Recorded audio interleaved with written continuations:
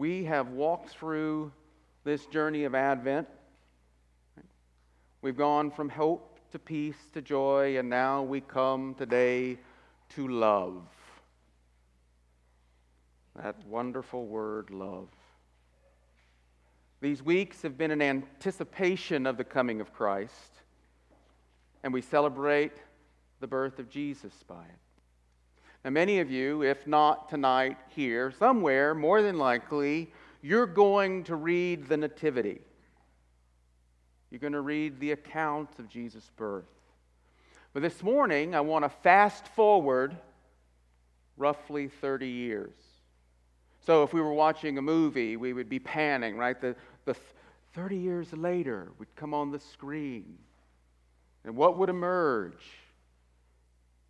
Well, you'd have Jesus by this time, at least according to John's Gospel. You'd have Jesus having already been identified by John the Baptist. He would have already called some of his disciples. He would have already revealed his glory at the wedding, turning water to wine. He would have already cleared out his Father's house, getting rid of the mockery.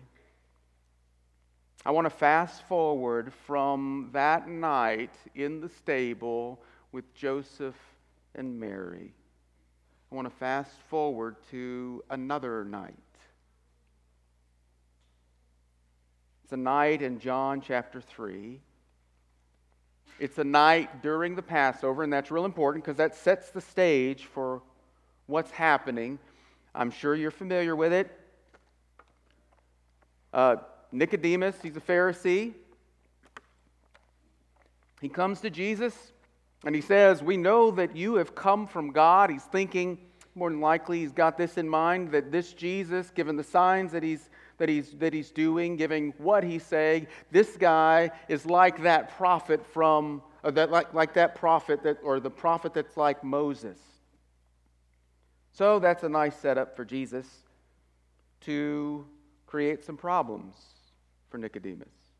He says to him, "You must be born again to enter the kingdom." Now again, remember, this is a Pharisee, Nicodemus. This is during Passover. It can't be lost on Nicodemus. I'm sure it's not. He's thinking, wait, we are in the kingdom of God. Why are you saying that we need to be born again? Jesus says, wait, you must be born of water and spirit, right? Born of flesh is flesh, born of spirit is spirit. Again, remember, this is Passover. Celebration when Jews and the Israelites, the firstborn son of God, Exodus 4.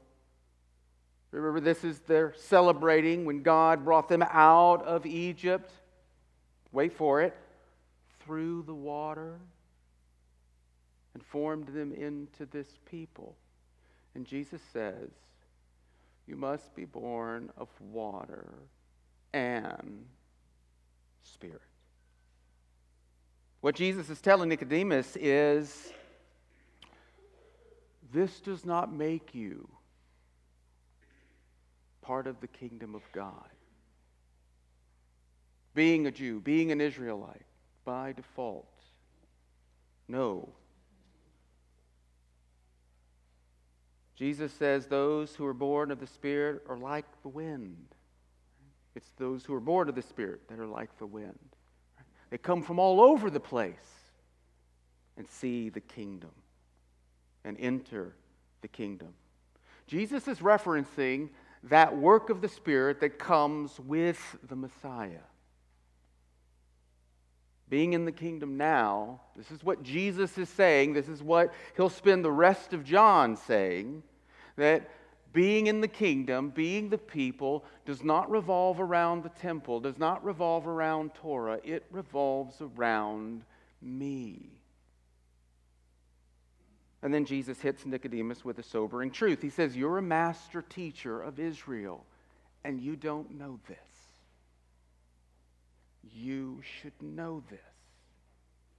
Being an Israelite does not make you automatically in. He says, you've missed it.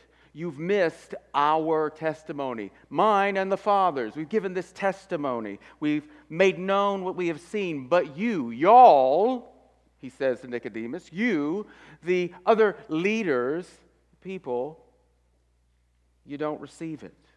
And then Jesus says this, if I told you earthly things and you did not believe, how can you believe if I tell you heavenly things?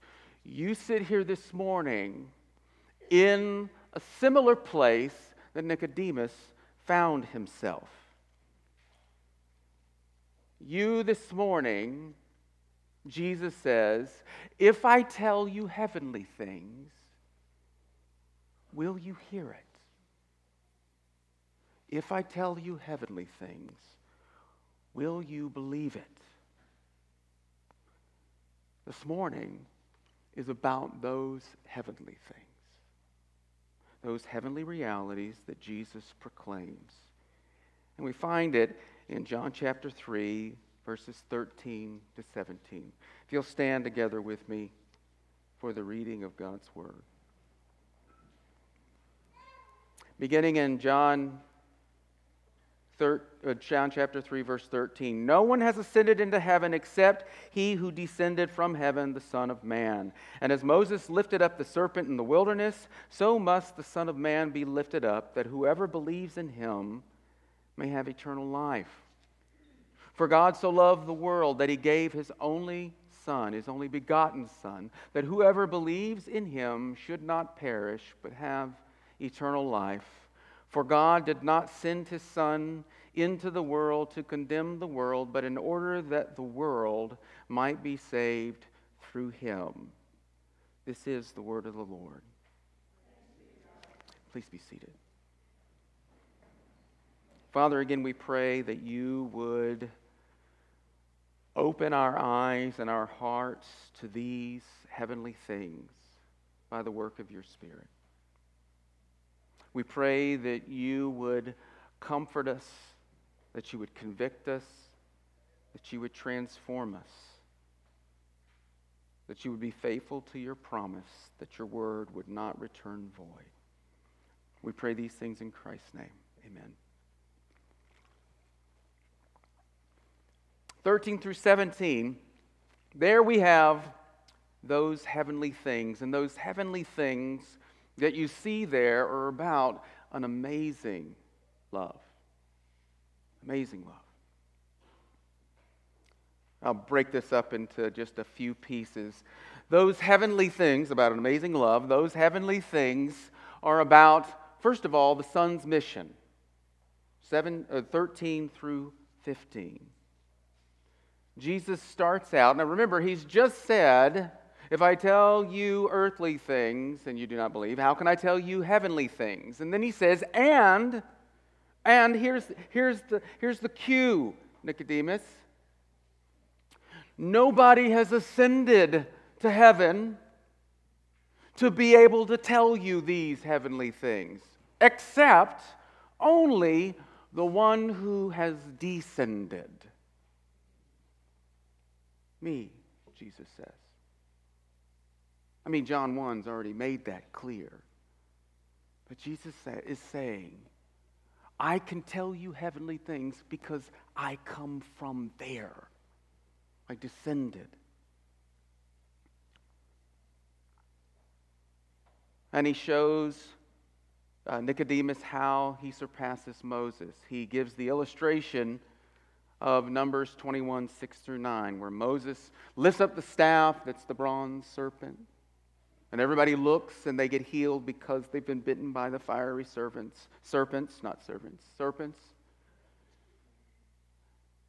because of the rebellion. And when they look at the bronze serpent, right, healed. Well, Jesus says, the Son of Man, that's me, must be lifted up like that. As Moses lifts up that staff, so the Father will lift me up. Lift me up to give life. In other words, what Jesus is saying here, the heavenly reality that he's pointing out, is that I descended from there in order to carry out this mission of the Son of Man, which is being lifted up, which includes cross, death, resurrection, and exaltation. John smashes all of those things together in this phrase, lifted up. So he comes from there to here and goes back to there, as he says, so that he can give life. This Son of Man, this one with divine authority, this one who is the suffering servant. That's what these heavenly realities are about, the Son's mission. What Jesus also reveals here in these heavenly things is about the grounds for that mission. And this is where we get to kind of like the centerpiece, the focal point. I mean, if you look at 13 through 17, verse 16 is right there, right in the middle of stuff that's the same on both sides. Verse 16 is incredibly important. It is the grounds of this mission. John says, "For God so loved the world." I say it's the grounds because John says "for," right? Here is the reason that the Son of Man does that. Because God loved. We're so loved. And we need to see how precious is that truth, this love, from just a few observations about it. Think again about who so loved. John says it's the Father's love. That is implied in the fact that it is His Son that He sends. A Father's love. And it's a truth that you must treasure. It's a truth that you cannot afford to take for granted. From that we see that the Father, God the Father, is not like the gods of ancient myths, merely tolerating you disgusting humans, reluctant to give you anything. That is not the Father that Jesus reveals in these heavenly things. The Father that He reveals, the God that He reveals, is the fountain of all gracious gifts. The Father's love, and this is simple, but it is really, really important. The Father's love comes before the mission. It comes before. The Father's love drives that mission. And I feel compelled to tell you that because I think more often than not, we tend to think of the Father as stingy, miserly. As though Jesus is there saying, "Now, Dad, it's okay, calm down." Somehow that the Father just hated you until Jesus died. No. The Father loved you before that. John Owen answers an objection from someone who says, "I can't receive the Father's love." And actually, this may be you. He says, "But some may say," and this is older English, okay, so just work with me. "But some may say, 'Alas, how shall I hold communion with the Father in love? I know not at all whether He loves me or no. And shall I venture to cast myself upon it,' the Father's love? 'How if I should not be accepted? Should I not rather perish for my presumption than find sweetness in His bosom? God seems to me only as a consuming fire and everlasting burnings, so that I dread to look unto Him.'" That may be some of you. if not overtly, maybe implicitly. It's back there. Owen says this, our knowing of it, and this is important, is our believing it as revealed. This is the assurance which, at the very entrance of walking with God, you may have of this love. He who is truth has said it. How can I know the Father's love? For God so loved the world. He said it. He said it.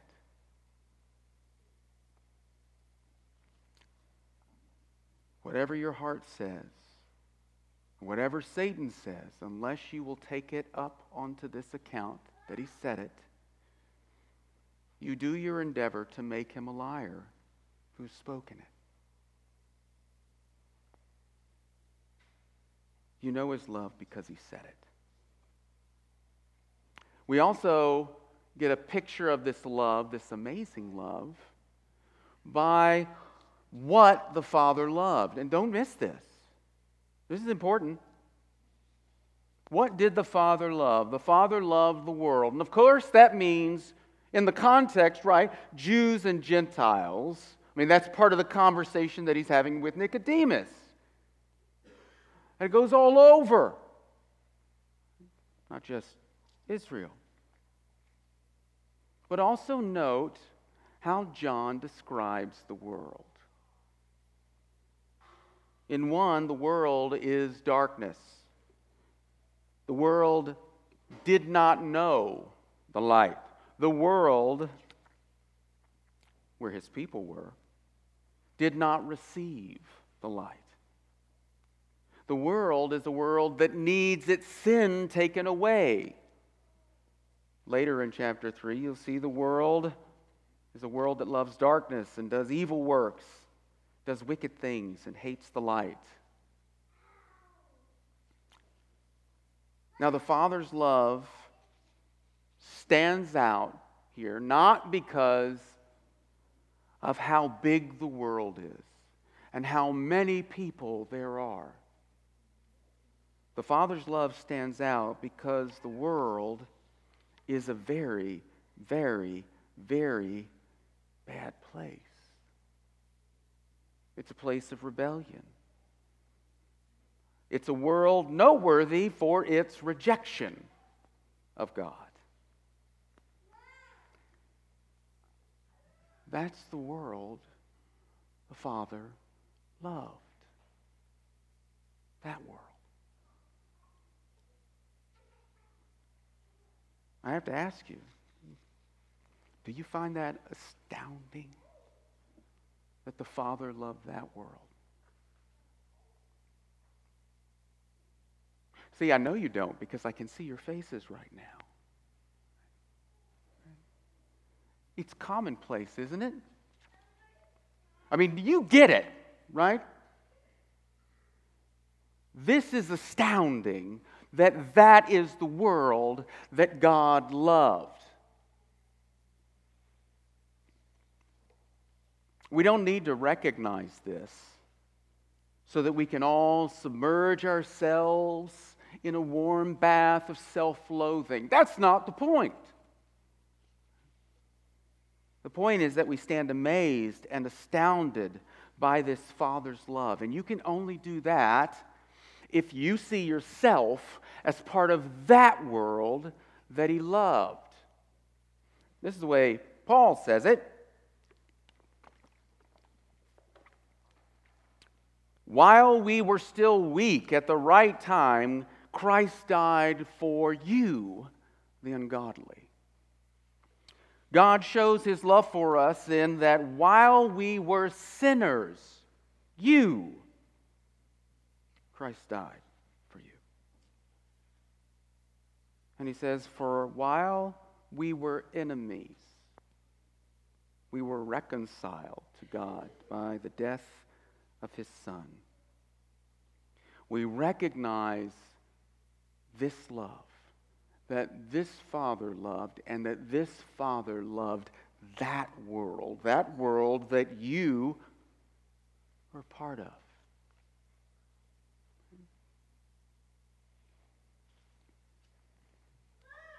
We recognize it so that we can see how glorious and amazing the love of God is for us. We also see this amazing love in how the Father loved that world.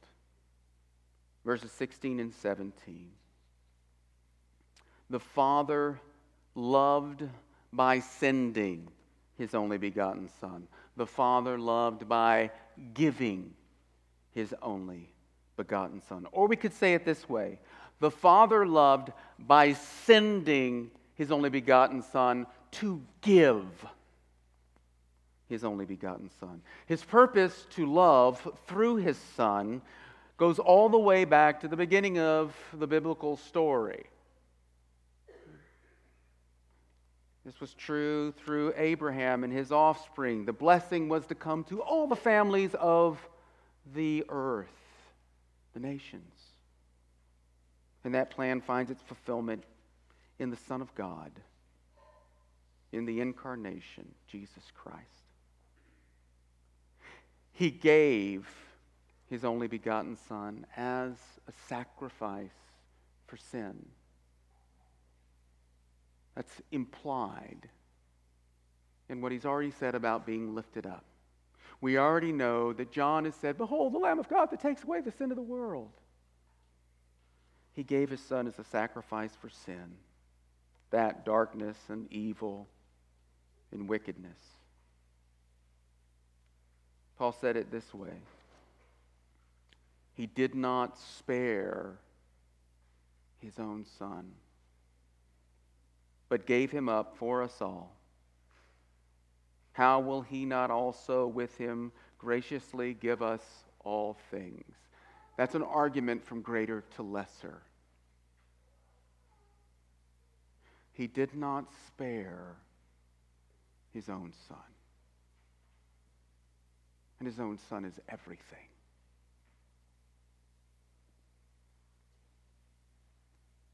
The Father has opened His heart towards you through His Son. He has poured out His affection on you through His Son.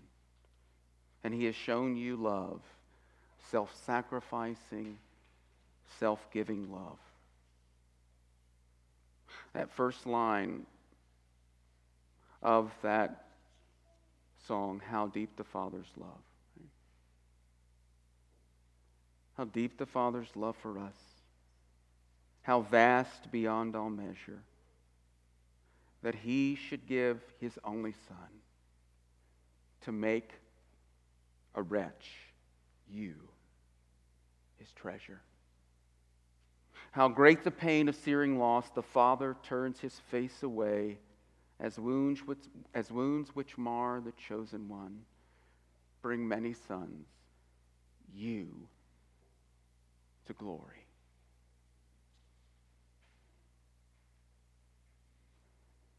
That's the grounds of this mission. God's love. That's the core. That's what drives it. These heavenly things are about one last thing. I'm not going to forget it. It's about the purpose of this mission. The Father sent His Son to a place of death and condemnation.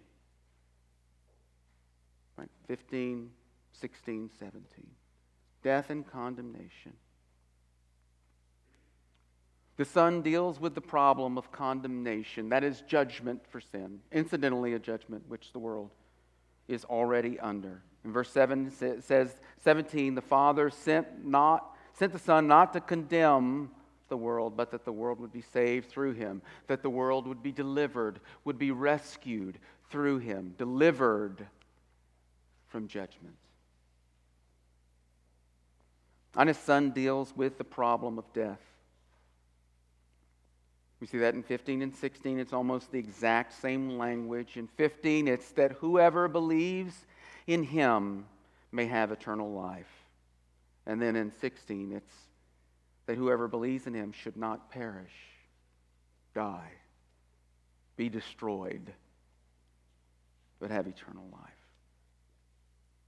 In both, the Father's Son provides not physical life, like Moses. The death of the Son of God provides eternal life, life the age to come. This kind of life is the life that Jesus mentions in John 17. Verse 3 says, "And this is eternal life, that they may know you, God the Father, the only true God, and Jesus Christ, whom you've sent." In other words, what Jesus gives us through his death, what the Father gives us through his death, is communion with the triune God. Now let's rewind again back those 30 years.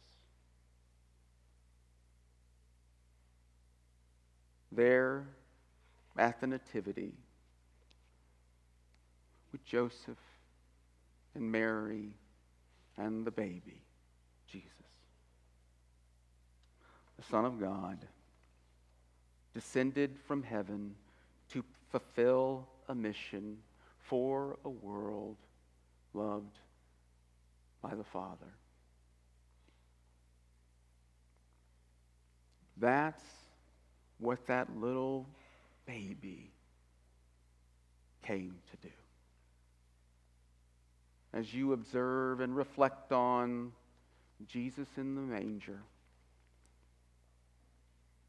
note that this, all that we've said, is what lays ahead of him. James Hamilton put it this way: there was nothing the world needed more than for God's wrath to be assuaged. There was nothing more valuable to the Father than Jesus. There was no greater length to which anyone could go to show love. No way for greater love to be convincingly demonstrated than for ultimate value, to be sacrificed for ultimate need, to accomplish an ultimate salvation. That is what our Lord Jesus Christ does for us, has done for us, and will do. Let's pray.